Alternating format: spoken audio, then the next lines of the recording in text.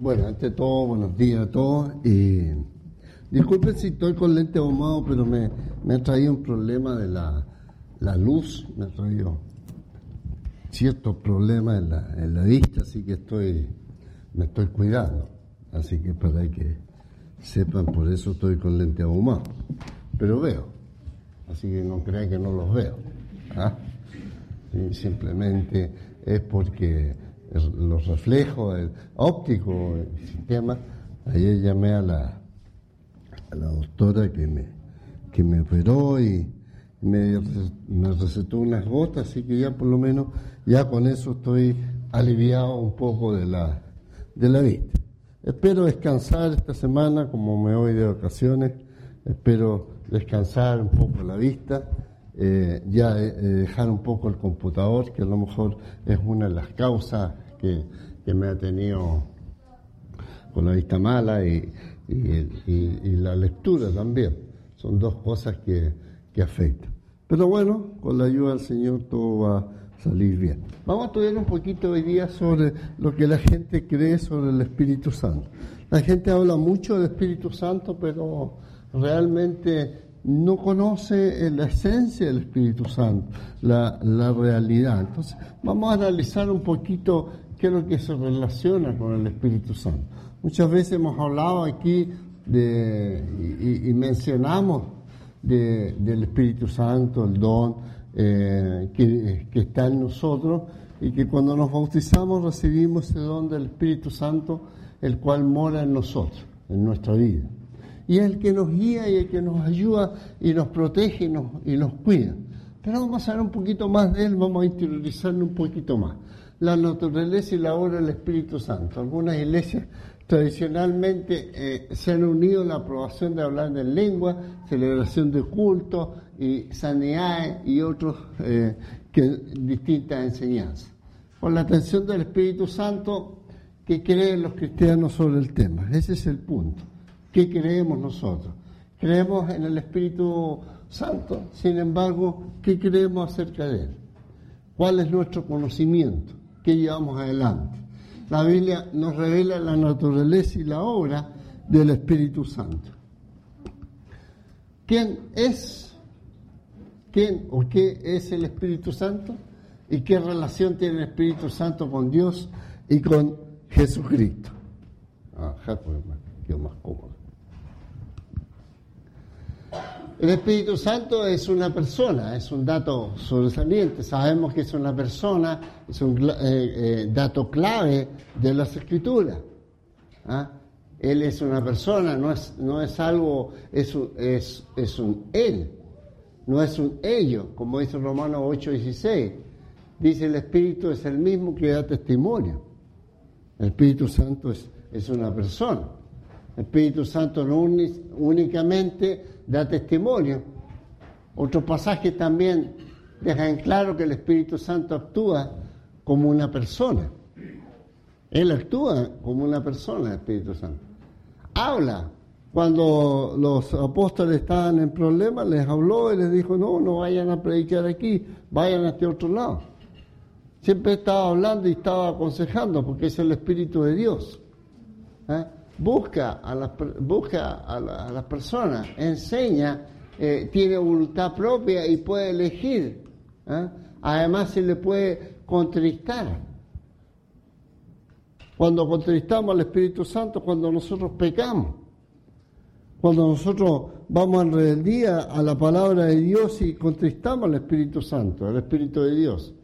Y tenemos ejemplo en ese matrimonio con la ofrenda. Ofendieron a Dios, contristaron al Espíritu Santo y ofendieron a Dios y murieron por eso. Si en este tiempo fuera así, ¿cuántos habrían muerto? Y ahí tenemos un buen ejemplo cómo el Espíritu Santo actúa y cómo está presente en la vida de cada cristiano. A veces hablábamos el otro día, el domingo pasado, sobre el asunto de la remuneración de lo que recolectamos. Y ahí tenemos un gran ejemplo cómo el Espíritu de Dios estaba presente en este matrimonio que engañó al Espíritu de Dios. Entonces hay que tener cuidado con estas cosas, hay que aprender, hay que saber del Espíritu de Dios. Únicamente a una persona se le podría referir con estos términos. Vamos a ver Efesios 4:30.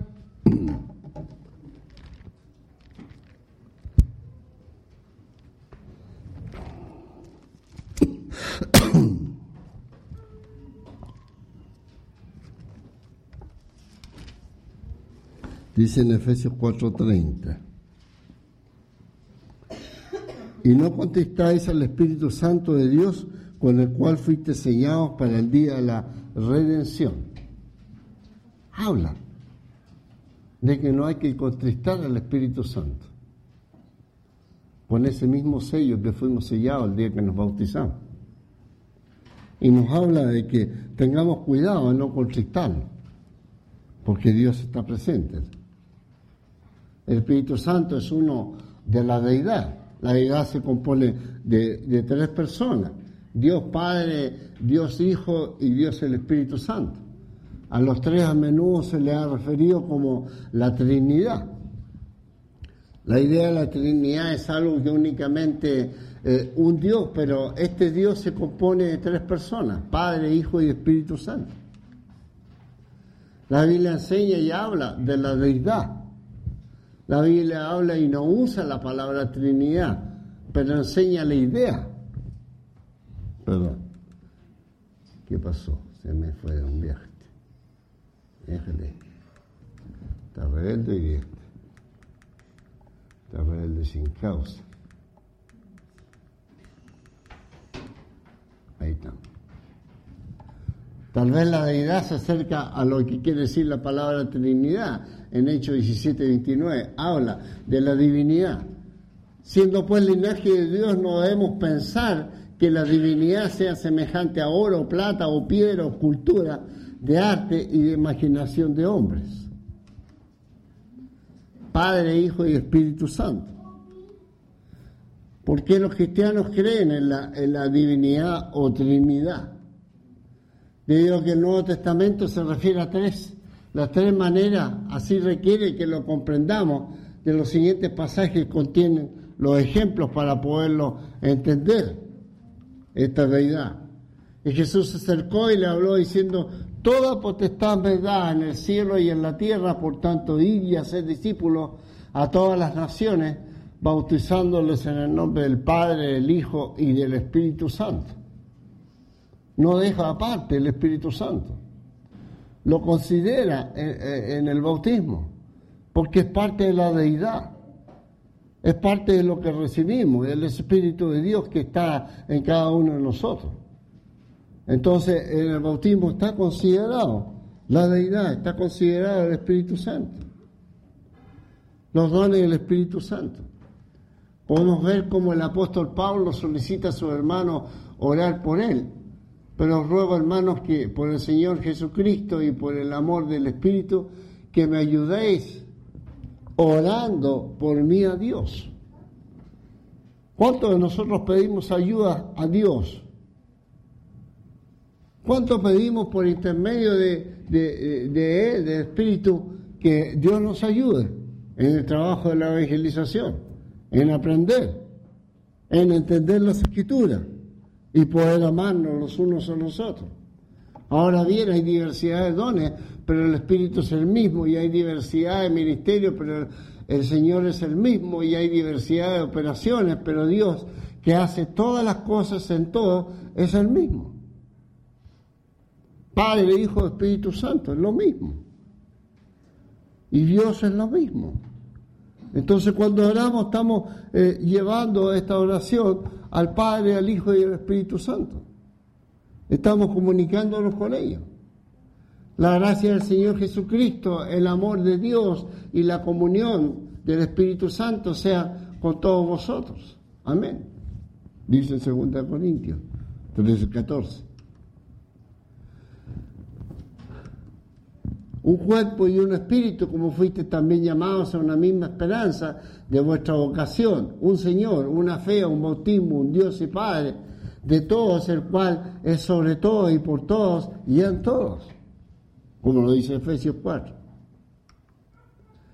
Después que Jesús fue bautizado, aquí los cielos le fueron abiertos. Y Jesús vio al Espíritu de Dios que descendía como paloma y venía sobre él. O sea, Juan vio que a ese Espíritu, en forma como de paloma, bajó, que era el Espíritu Santo, que venía en Cristo, en su bautismo. Dice que descendía como paloma y venía sobre él, y hubo una gran voz del cielo que decía: este es mi Hijo amado. Este es mi Hijo amado, en quien tengo complacencia. O sea, se complace Dios en su Hijo.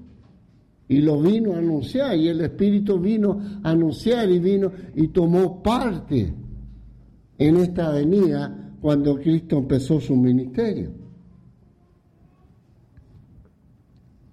Las tres personas de la divinidad desempeñaron un papel en este evento. Ahí tenemos presente al Padre, al Hijo y al Espíritu Santo.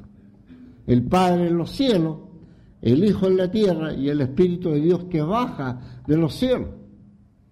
Ahí tenemos la deidad compuesta. Tenemos los tres trabajando en el inicio del ministerio de Cristo. Jesús fue bautizado, el Espíritu Santo descendió y Dios habló desde el cielo. Ahí tenemos la deidad. Ahí tenemos los tres trabajando. Ahí tenemos la deidad, Padre, Hijo y Espíritu Santo. La conexión entre el Padre y el Hijo y el Espíritu Santo, estos pasajes pueden explicar únicamente describiendo las tres como la deidad. ¿Cómo es posible que Dios pueda ser uno, asimismo tres en uno? Se han usado muchas analogías para ilustrar la deidad. Hay muchas formas que la gente ha tratado de explicar esto. Porque si bien es cierto, nosotros los cristianos creemos por fe, pero hay gente que no cree por fe.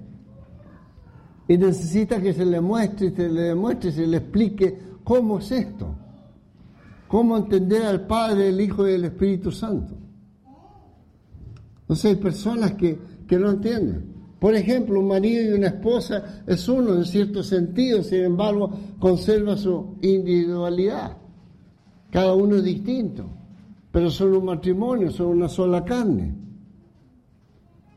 No son dos, son una sola carne. Cuando la cáscara y la clara yema del huevo, para explicarle a un niño chico, para que el niño entienda. Una vez más, la analogía de un huevo, que es un objeto compuesto de tres partes: la cáscara, la clara y la yema. Podría ayudar a los más pequeños a explicarle que están unidos, que inicialmente es la forma como se relacionan los tres miembros de la deidad. Cómo el huevo se relaciona con la cáscara, la yema y el ¿cómo se llama? Y la clara.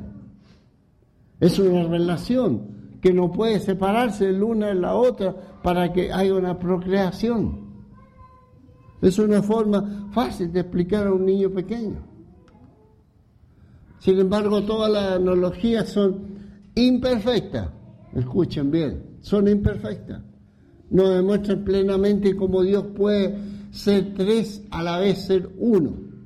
Tal vez la respuesta definitiva al cómo de la deidad es que los humanos no podemos comprender totalmente este fenómeno espiritual, porque somos seres humanos, porque no lo entendemos, y porque llegaremos esperando con la ayuda de Dios llegar arriba a los cielos y poder pedir explicaciones, pedir que nos digan, que nos enseñen, que nos hablen de esto para poderlo entender mejor, y ahí se nos van a abrir nuestros ojos para entender de esto.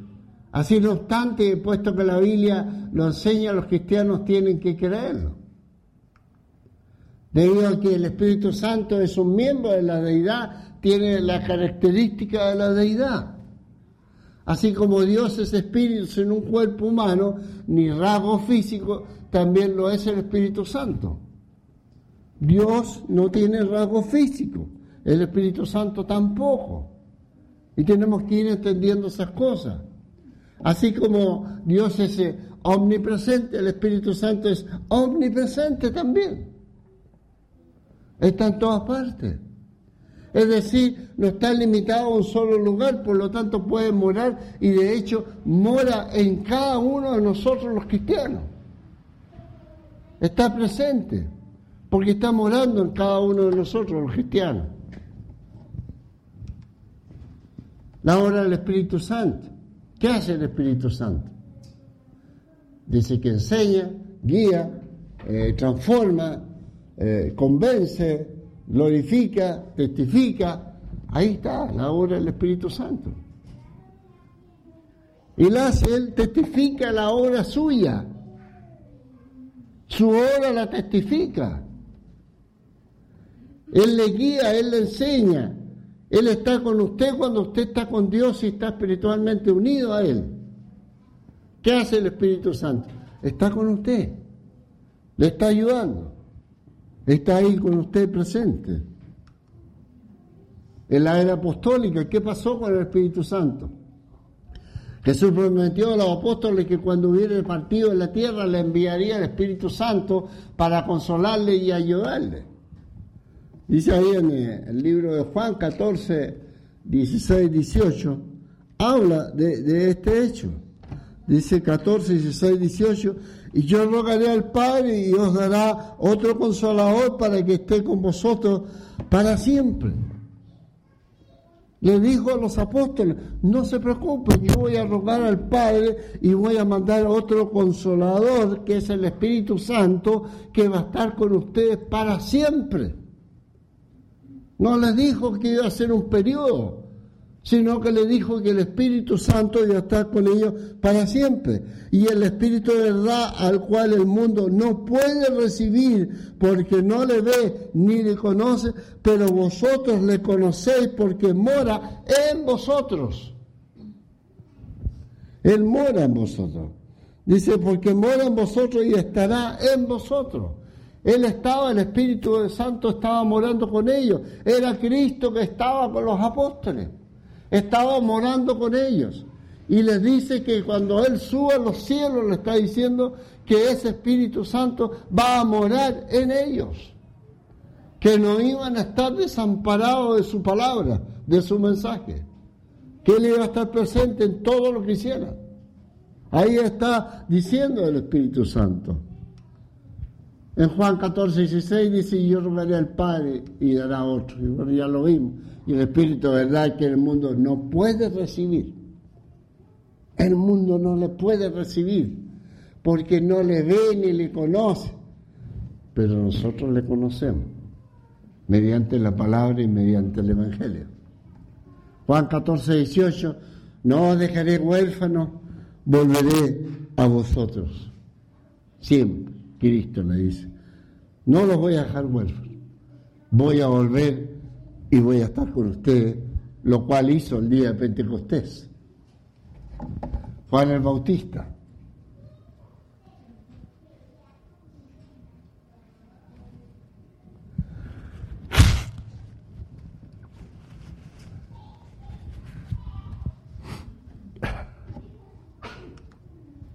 Juan el Bautista había dicho que Jesús bautizaría a las personas con el Espíritu Santo. Durante el ministerio de Jesús, antes de su resurrección y ascensión, el Espíritu Santo no había sido enviado todavía a los apóstoles. En Juan 7, 38, 39, dice ahí que aún no había sido enviado. Por eso tuvieron que esperar el momento propicio. Juan 7, 38, 39, dice ahí, el que cree en mí, como dice la Escritura, de mi interior correrán ríos de agua viva.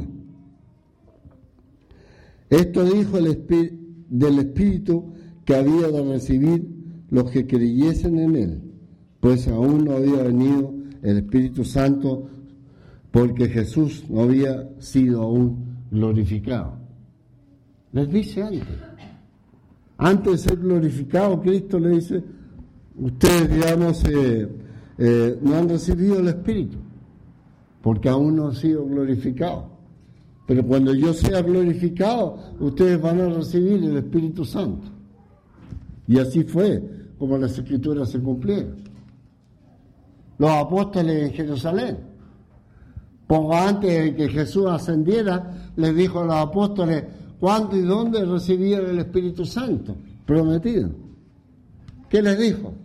Aquí yo enviaré la promesa de mi Padre sobre vosotros, pero quedaos vosotros en la ciudad de Jerusalén hasta que seáis investidos de poder desde lo alto. Quedaos ahí en Jerusalén. Los apóstoles felizmente obedecieron y después, a pesar de que pasaron 10 días en ese transcurso de la ascensión de Cristo hasta el día de Pentecostés, periodo que se eligió a Matías como sucesor de Judas, estuvieron ahí permanentemente esperando. A pesar de la persecución, a pesar del miedo y el temor que tenían, y a pesar que no contaban con el poder del Espíritu Santo, obedecieron a Cristo y estuvieron esperándolo en la venida del Espíritu Santo en Jerusalén, donde se inicia la iglesia de nuestro Señor. Vemos hecho que Jesús amplió la promesa. En Lucas 24, 48, 49 lo podemos leer para ver esa ampliación de la promesa. Lucas 24, 48, 49.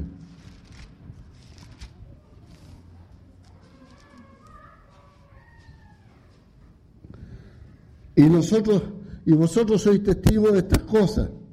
He aquí yo enviaré la promesa de mi Padre sobre vosotros, pero quedaos vosotros en la ciudad de Jerusalén hasta que seáis investidos de poder de lo alto.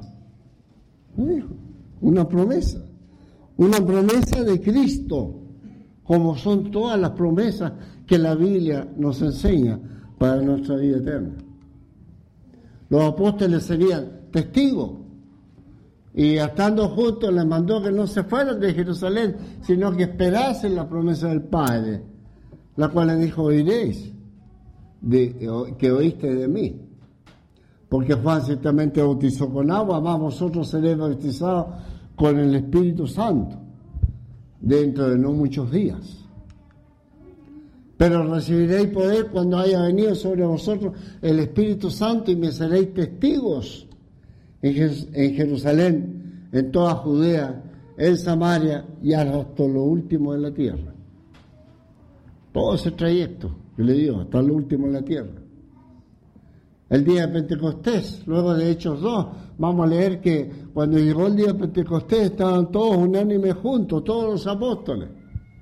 Y de repente viene del cielo un estruendo como de un viento recio que soplaba, el cual llenó toda la casa donde estaban sentados, y se le aparecieron lenguas repartidas como de fuego, asentándose sobre cada uno de ellos, y fueron todos llenos del Espíritu Santo, y comenzaron a hablar en otras lenguas según el Espíritu les daba que hablasen. Hombres incultos, hombres del vulgo, hombres que no tenían educación, y que el poder del Espíritu Santo les da a ellos un conocimiento de poder hablar de otro idioma que jamás habían hablado. No crea que usted lo va a pedir y que Dios le va a dar eso, no, tiene que estudiarlo hoy en día.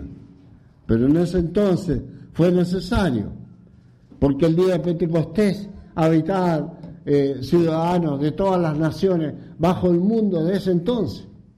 Habían árabes, cretenses, romanos, etcétera, etcétera. De todo el mundo, de todo el globo terráqueo de ese entonces. Y por lo tanto necesitaban tener idiomas para poder comunicarse con ellos. Al poner estos pasajes juntos podemos aprender lo siguiente. A los apóstoles se les prometió el Espíritu Santo, una promesa que no recibieron hasta después de la ascensión de Jesús. La venida del Espíritu Santo sobre los apóstoles correspondió al bautismo del Espíritu Santo, siendo sumergidos en el Espíritu Santo. Los apóstoles habían de esperar en Jerusalén hasta que recibiesen el poder del Espíritu Santo. El poder había de llegar cuando viniera el Espíritu Santo, y cuando viniera el Espíritu Santo serían bautizados en el Espíritu Santo. Los apóstoles en Pentecostés, el Espíritu Santo vino sobre los apóstoles en Jerusalén el día de Pentecostés.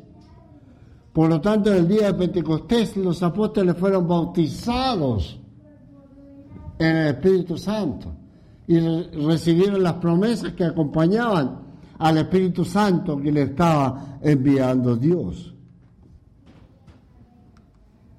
Los apóstoles fueron inspirados por el Espíritu Santo y guiados a toda la verdad por el Espíritu. Juan 16:13 habla de que estos fueron inspirados y fueron guiados por toda la verdad.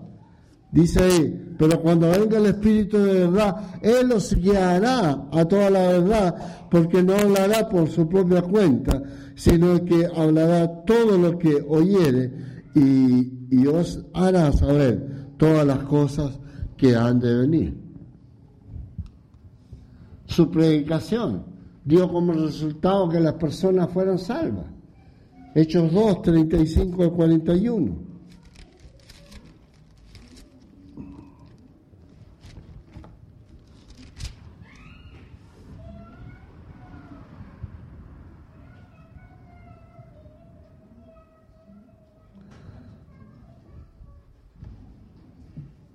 Hasta que ponga a tus enemigos por estrado a tus pies.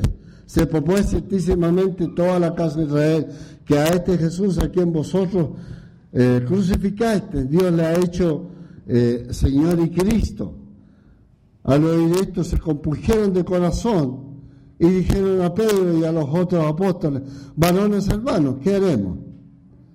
Pedro les dijo: arrepentidos y bautícese cada uno de vosotros en el nombre de Jesucristo para perdón de los pecados y recibiréis el don del Espíritu Santo.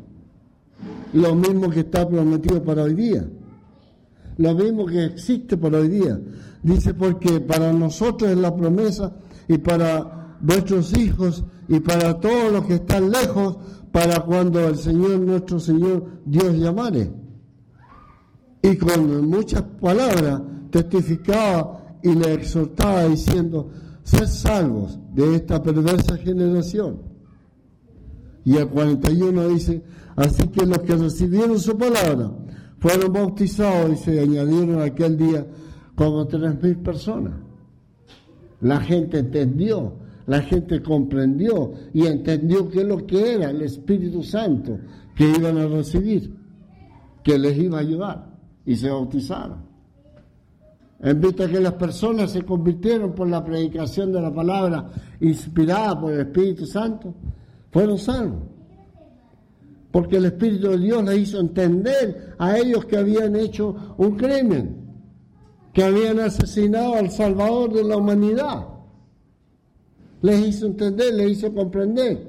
Entonces por eso la palabra fue inspirada por el Espíritu Santo. Fueron salvos. Porque el lavamiento es la regeneración por la renovación del Espíritu. Y nacieron de nuevo de agua y del Espíritu, como dice en Juan 3:5. Así como a Nicodemo le dijeron, ¿qué tenía que hacer Nicodemo? Cuando Nicodemo pregunta, ¿qué hago yo para nacer de nuevo? Para pertenecer al reino de Cristo. Jesús habló con él.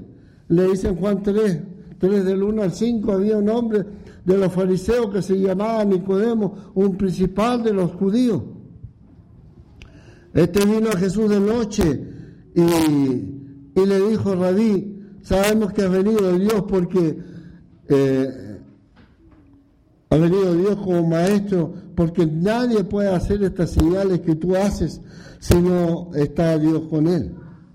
Respondiendo Jesús le dijo: de cierto os digo que el que no naciere de nuevo no puede ver el reino de Dios. Le dice que tiene que nacer de nuevo. Nosotros nacemos de una matriz carnal, de la carne. Dice, Nicodemo le dijo: ¿cómo puede un hombre nacer siendo viejo? Nacer de nuevo siendo viejo. ¿Puede acaso encontrar por segunda vez el vientre de su madre y nacer? ¿Qué le responde Cristo? Le dice: de cierto te digo que el que no naciere de agua y del Espíritu, dos elementos esenciales, no puede entrar en el reino de Dios. Lo que es nacido de la carne, carne es, y lo que es nacido del Espíritu, Espíritu es. porque somos nacidos espiritualmente cuando nos bautizamos. Tenemos un nacimiento espiritual mediante el agua y el Espíritu de Dios, que ahí está para morar con nosotros. Como consecuencia de ser salvos, recibir el Espíritu Santo para que morara en ellos. Tu cuerpo es el templo del Espíritu Santo. Y eso tenemos que entenderlo. Que nosotros albergamos al Espíritu Santo. Si Dios está en los cielos, Cristo está en los cielos, pero el Espíritu de Dios está morando en cada uno de nosotros. Y eso tenemos que entender, que el Espíritu de Dios mora en cada uno de nosotros. Y eso es lo que nos llama a entender las Escrituras. Pedro sanando a un paralítico. Por medio del Espíritu de los apóstoles también se les dio capacidad de realizar milagros para así confirmar la palabra que predicaban. En Hebreos 2:3 dice, ¿cómo escaparemos nosotros si esperamos una salvación tan grande? Habla el escritor, dice que cómo vamos nosotros a escapar de una salvación tan grande que es por intermedio del Espíritu. ¿Qué nos llama a escapar? Dice que de una salvación tan grande. No hay otra salvación en la tierra que esta por intermedio del bautismo. Hebreos 1:1 dice que Dios, habiendo hablado de muchas formas, de muchas maneras, en la era de los patriarcas, en este tiempo nos ha hablado por el Hijo, por su Hijo, a quien constituyó heredero de todo esto. Y dice, y al 3 dice, ¿cómo escaparemos nosotros si descuidamos una salvación tan grande? Dios habló por intermedio de los profetas, por los patriarcas, habló por todo eso. Por eso cuando Hebreos 1:1 está hablando de que Dios habló de otra forma y en otro tiempo, y en este tiempo nos ha hablado por Cristo, es lo que tenemos que entender, que Él nos llama. Dice Hebreos 1:1, dice, Dios habiendo hablado muchas veces y de muchas maneras en otro tiempo a los padres por los profetas. Dios habló por intermedio de los profetas lo que venía el Espíritu de Dios, que venía Cristo, que iba a venir una iglesia. Habla todo eso y lo habló por intermedio de los profetas. Y dice que en estos postreros días nos ha hablado por el Hijo, a quien constituyó heredero de todo y por quien hizo así mismo el universo, el cual siendo resplandor de su gloria y de su imagen misma de su sustancia, y aquel sustenta todas las cosas con la palabra de su poder, habiendo efectuado la purificación de nuestros pecados por medio de sí mismo, se sentó a la diestra de la majestad en las alturas. Y nos habla por intermedio. La Biblia nos enseña, y como tenemos a Cristo que habló de muchas formas, y habló por intermedio, Dios habló por intermedio de los profetas.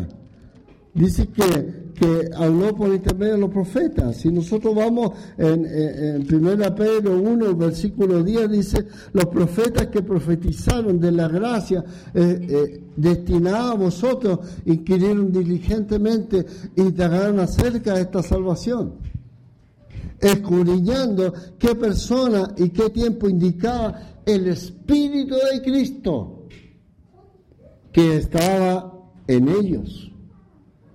El Espíritu de Cristo estuvo en los profetas, porque Cristo es Dios, y el Espíritu de Cristo estuvo en los profetas, y estuvieron predicando todo lo que venía, todo lo que iba a suceder. Y cuando nosotros vemos y nos preguntamos que este versículo que dice, porque capítulo 3 de 1 Pedro, dice, en el cual también fue y predicó a los espíritus encarcelados, los que en otro tiempo desobedecieron cuando una vez esperaba la paciencia de Dios en los días de Noé, mientras se preparaba el arca. Cómo Cristo iba a estar resucitado, cómo iba a estar predicando en los tiempos de Noé. Y así habla el Señor en Hebreos 1:1. Tenemos que entender cómo Dios ha ido hablando a través de los tiempos, cómo ha ido enseñando, para que lleguemos a entender cuál sea la deidad y cuál sea el Espíritu de Dios. En Hebreos 2:4 dice, dando Dios testimonio juntamente con ellos, con señales, maravillas y diversos hechos poderosos y dones repartidos por el Espíritu Santo según la voluntad del Espíritu Santo. Además pudieron colocar las manos sobre los demás cristianos. Hay varios textos que relacionan con este poder, ¿ya? Estos poderes milagrosos o dones espirituales están ampliamente distribuidos en la iglesia primitiva. ¿Por qué? Porque la iglesia primitiva estaba ciega, estaba más ciega que yo, y no podía ver, y necesitaba que el Espíritu de Dios diera poderes especiales a la gente del primer siglo, hasta que la Biblia fuera revelada, como dice en 1 Corintios 13:10, 8 y 10.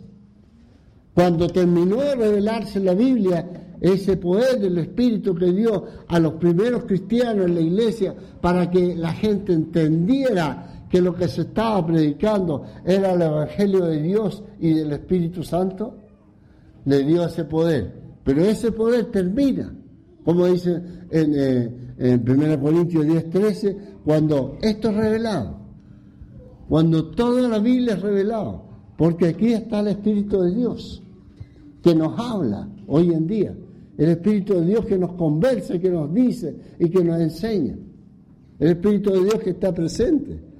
Entonces, cuando entendemos esas cosas, cuando vamos entendiendo, vamos a leer 1 Corintios 13:10 para que no sea mi palabra solamente la que hable, sino que las Escrituras.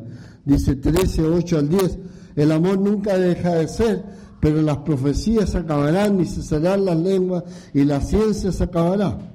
Porque en parte conocemos y en parte profetizamos. Mas cuando venga lo perfecto, entonces lo que es en parte se acabará. ¿Qué es lo que era? Lo perfecto. Cuando ya después del año 90, la revelación de las Escrituras estuviera dada a todo el mundo. Ahí viene la revelación.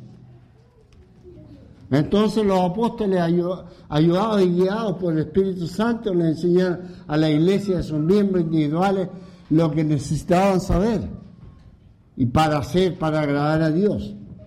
Con el tiempo, guiados por el Espíritu Santo, dijeron por escrito esas instrucciones. Tenemos cartas de los apóstoles. La doctrina de los apóstoles ha llegado hoy a todas las personas. Vamos a leer el 2 Pedro 2, 19, 20.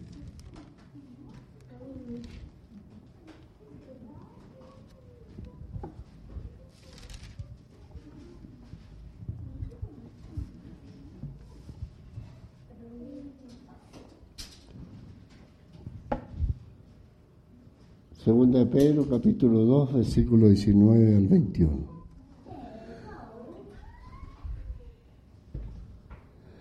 Les prometen libertad y son ellos mismos esclavos de corrupción. Porque el que es vencido por alguno es hecho esclavo del que lo venció. Ciertamente, si habiéndose ellos escapado de las contaminaciones del mundo, por el conocimiento del Señor y Salvador Jesucristo, enfrentándose otra vez en ellos, son vencidos. En su postrer estado vienen a ser peor que el primero. Porque mejor les hubiera sido no haber conocido el camino de la justicia, que después de haberlo conocido, volverse atrás del santo mandamiento que les fue dado. Pero les ha acontecido lo del verdadero proverbio: el perro vuelve a su vómito y la puerca la va a revolcarse en el cielo. Esto habla de quienes dejan la iglesia, de quienes después de conocer la verdad, después de conocer el llamado de Dios a bautizarse, después de conocer este llamado que existe en la Biblia, vuelven atrás a su peor estado. ¿En cuál era está actual usted? Mucho el Espíritu Santo hizo en el primer siglo lo siguen haciendo hoy. El Espíritu Santo convierte a los pecadores, ahora, tal como lo hizo cuando la iglesia comenzó. Esto es mediante la predicación de la palabra de Dios. Cuando predicamos su palabra, estamos tratando de convertir a la gente al buen camino del Señor. El Espíritu Santo sigue guiando a la iglesia para enseñar a los cristianos y a las congregaciones lo que necesitan hacer para agradar a Dios, tal como lo hizo en el primer siglo. Lo hace por medio de las instrucciones que hombres inspirados escribieron en el Nuevo Testamento. El Espíritu Santo sigue morando en los cristianos hoy. Es dado a todos aquellos que se convierten en cristianos al ser bautizados para el perdón de pecados. Pero les dijo repetido: si bautícese cada uno de vosotros en el nombre de Jesucristo para perdón de los pecados, y recibiréis el don del Espíritu Santo. Nosotros somos testigos también del Espíritu Santo, y nosotros somos testigos suyos de estas cosas también, el Espíritu Santo, el cual ha dado Dios a los que le obedecen. Y cuando sois hijos, Dios envió a vuestros corazones el Espíritu de su Hijo, el cual clama: Abba, Padre. Como cristianos hemos recibido el Espíritu Santo y mora en nosotros. Somos participantes del Espíritu y somos privilegiados de tener la comunión del Espíritu con Dios. 2 Corintios dice que la gracia del Señor Jesucristo, el amor de Dios y la comunión del Espíritu Santo sean con todos vosotros. Sin embargo, la Biblia habla de algunas cosas que el Espíritu Santo hizo en la infancia de la iglesia, pero que no está haciendo hoy. El Espíritu Santo no está inspirando a las personas hoy en día, como la inspiró en el Antiguo Testamento. Inspiró a los escritores de la Biblia. Hoy día no hay inspiración de escritores, como algunos dicen que hay personas que están inspirados y que escriben libros. Pueden equipar al hombre Dios para toda la buena obra. Dice que en 2 Timoteo es un texto muy claro, que esta palabra está dada para nosotros con una finalidad. Dice ahí en 2 Timoteo, ¿por qué te escapas?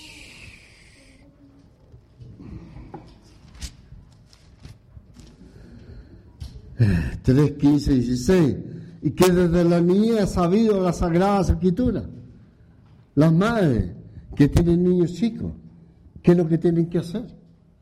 Hablar a los niños desde la niñez del Padre, del Hijo y del Espíritu Santo. Porque eso les va a ayudar a que sean personas fieles, que sean hijos fieles al Señor, de las cuales te pueden hacer sabio para la salvación por la fe que hay en Cristo Jesús. Toda la Escritura es inspirada por Dios y útil para enseñar, para redarguir, para corregir, para instruir en justicia. Toda, nada queda aparte. La palabra de Dios es para ayudar. Por lo tanto, no se requiere ni se está proyectando más revelaciones inspiradas. No necesitamos más. Ya no hay más inspiraciones inspiradas. Está todo dicho. El Espíritu Santo no viene a las personas hoy en una forma que hace llamado el bautismo del Espíritu Santo. No hay ese bautismo. Aparte de los apóstoles, únicamente Cornelio con su familia y Pablo tuvieron ese tipo de experiencia cuando el Espíritu llegó en ellos. Hechos 10 y Hechos 2. Hechos 1.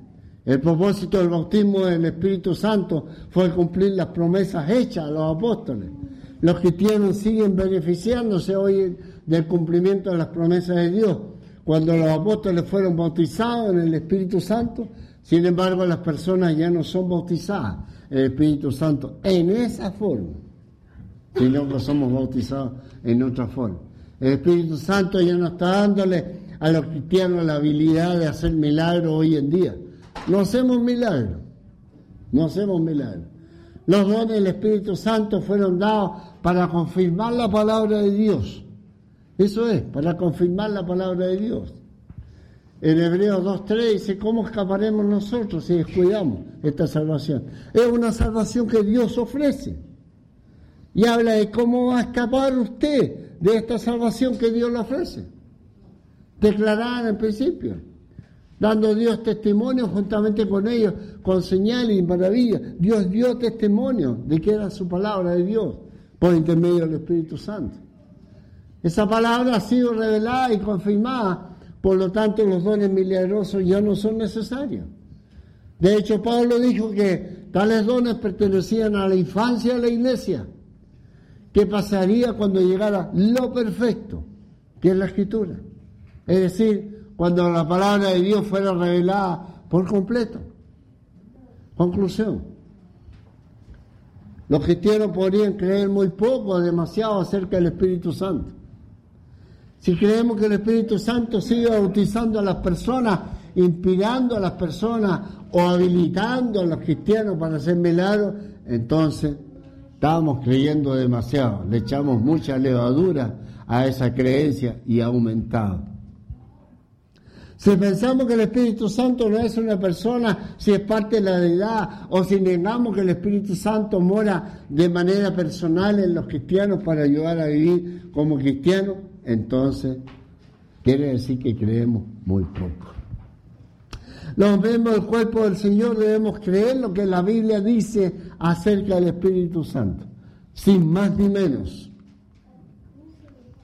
En las Escrituras podemos ver cómo el Espíritu Santo, mediante la predicación de la palabra de Dios, llega a revertir la situación espiritual de los pecadores, quienes se convencen de sus pecados y se arrepienten. Eso es lo que hace el Espíritu Santo.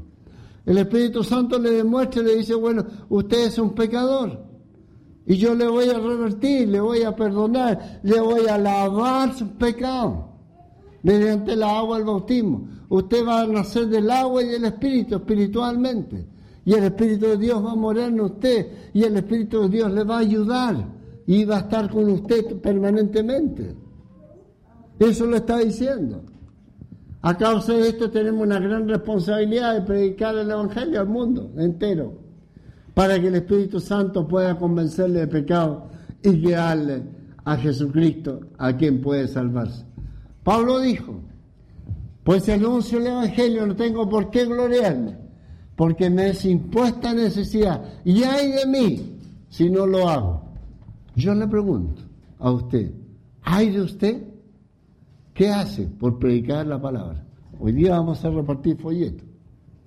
Hoy día quiero que lo haga con mucho amor, porque el Espíritu de Dios está en usted y usted va a ser transmisor, va a transmitir esa información a otras personas que le faltan y que no la tienen. ¿Creemos ya? ¿Sabemos lo que es el Espíritu de Dios, el Espíritu Santo? Que Dios lo bendiga. Y si hay alguna persona esta mañana que quiera seguir a Cristo,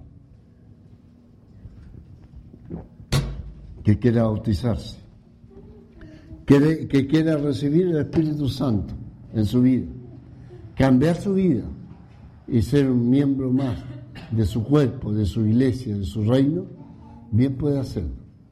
Es un buen día, hace calor, tenemos agua, tenemos de todo, pero es la voluntad de usted. Usted es quien obedece o desobedece, quien aprovecha o desaprovecha la oportunidad de que el Espíritu de Dios more en usted. Que Dios lo bendiga.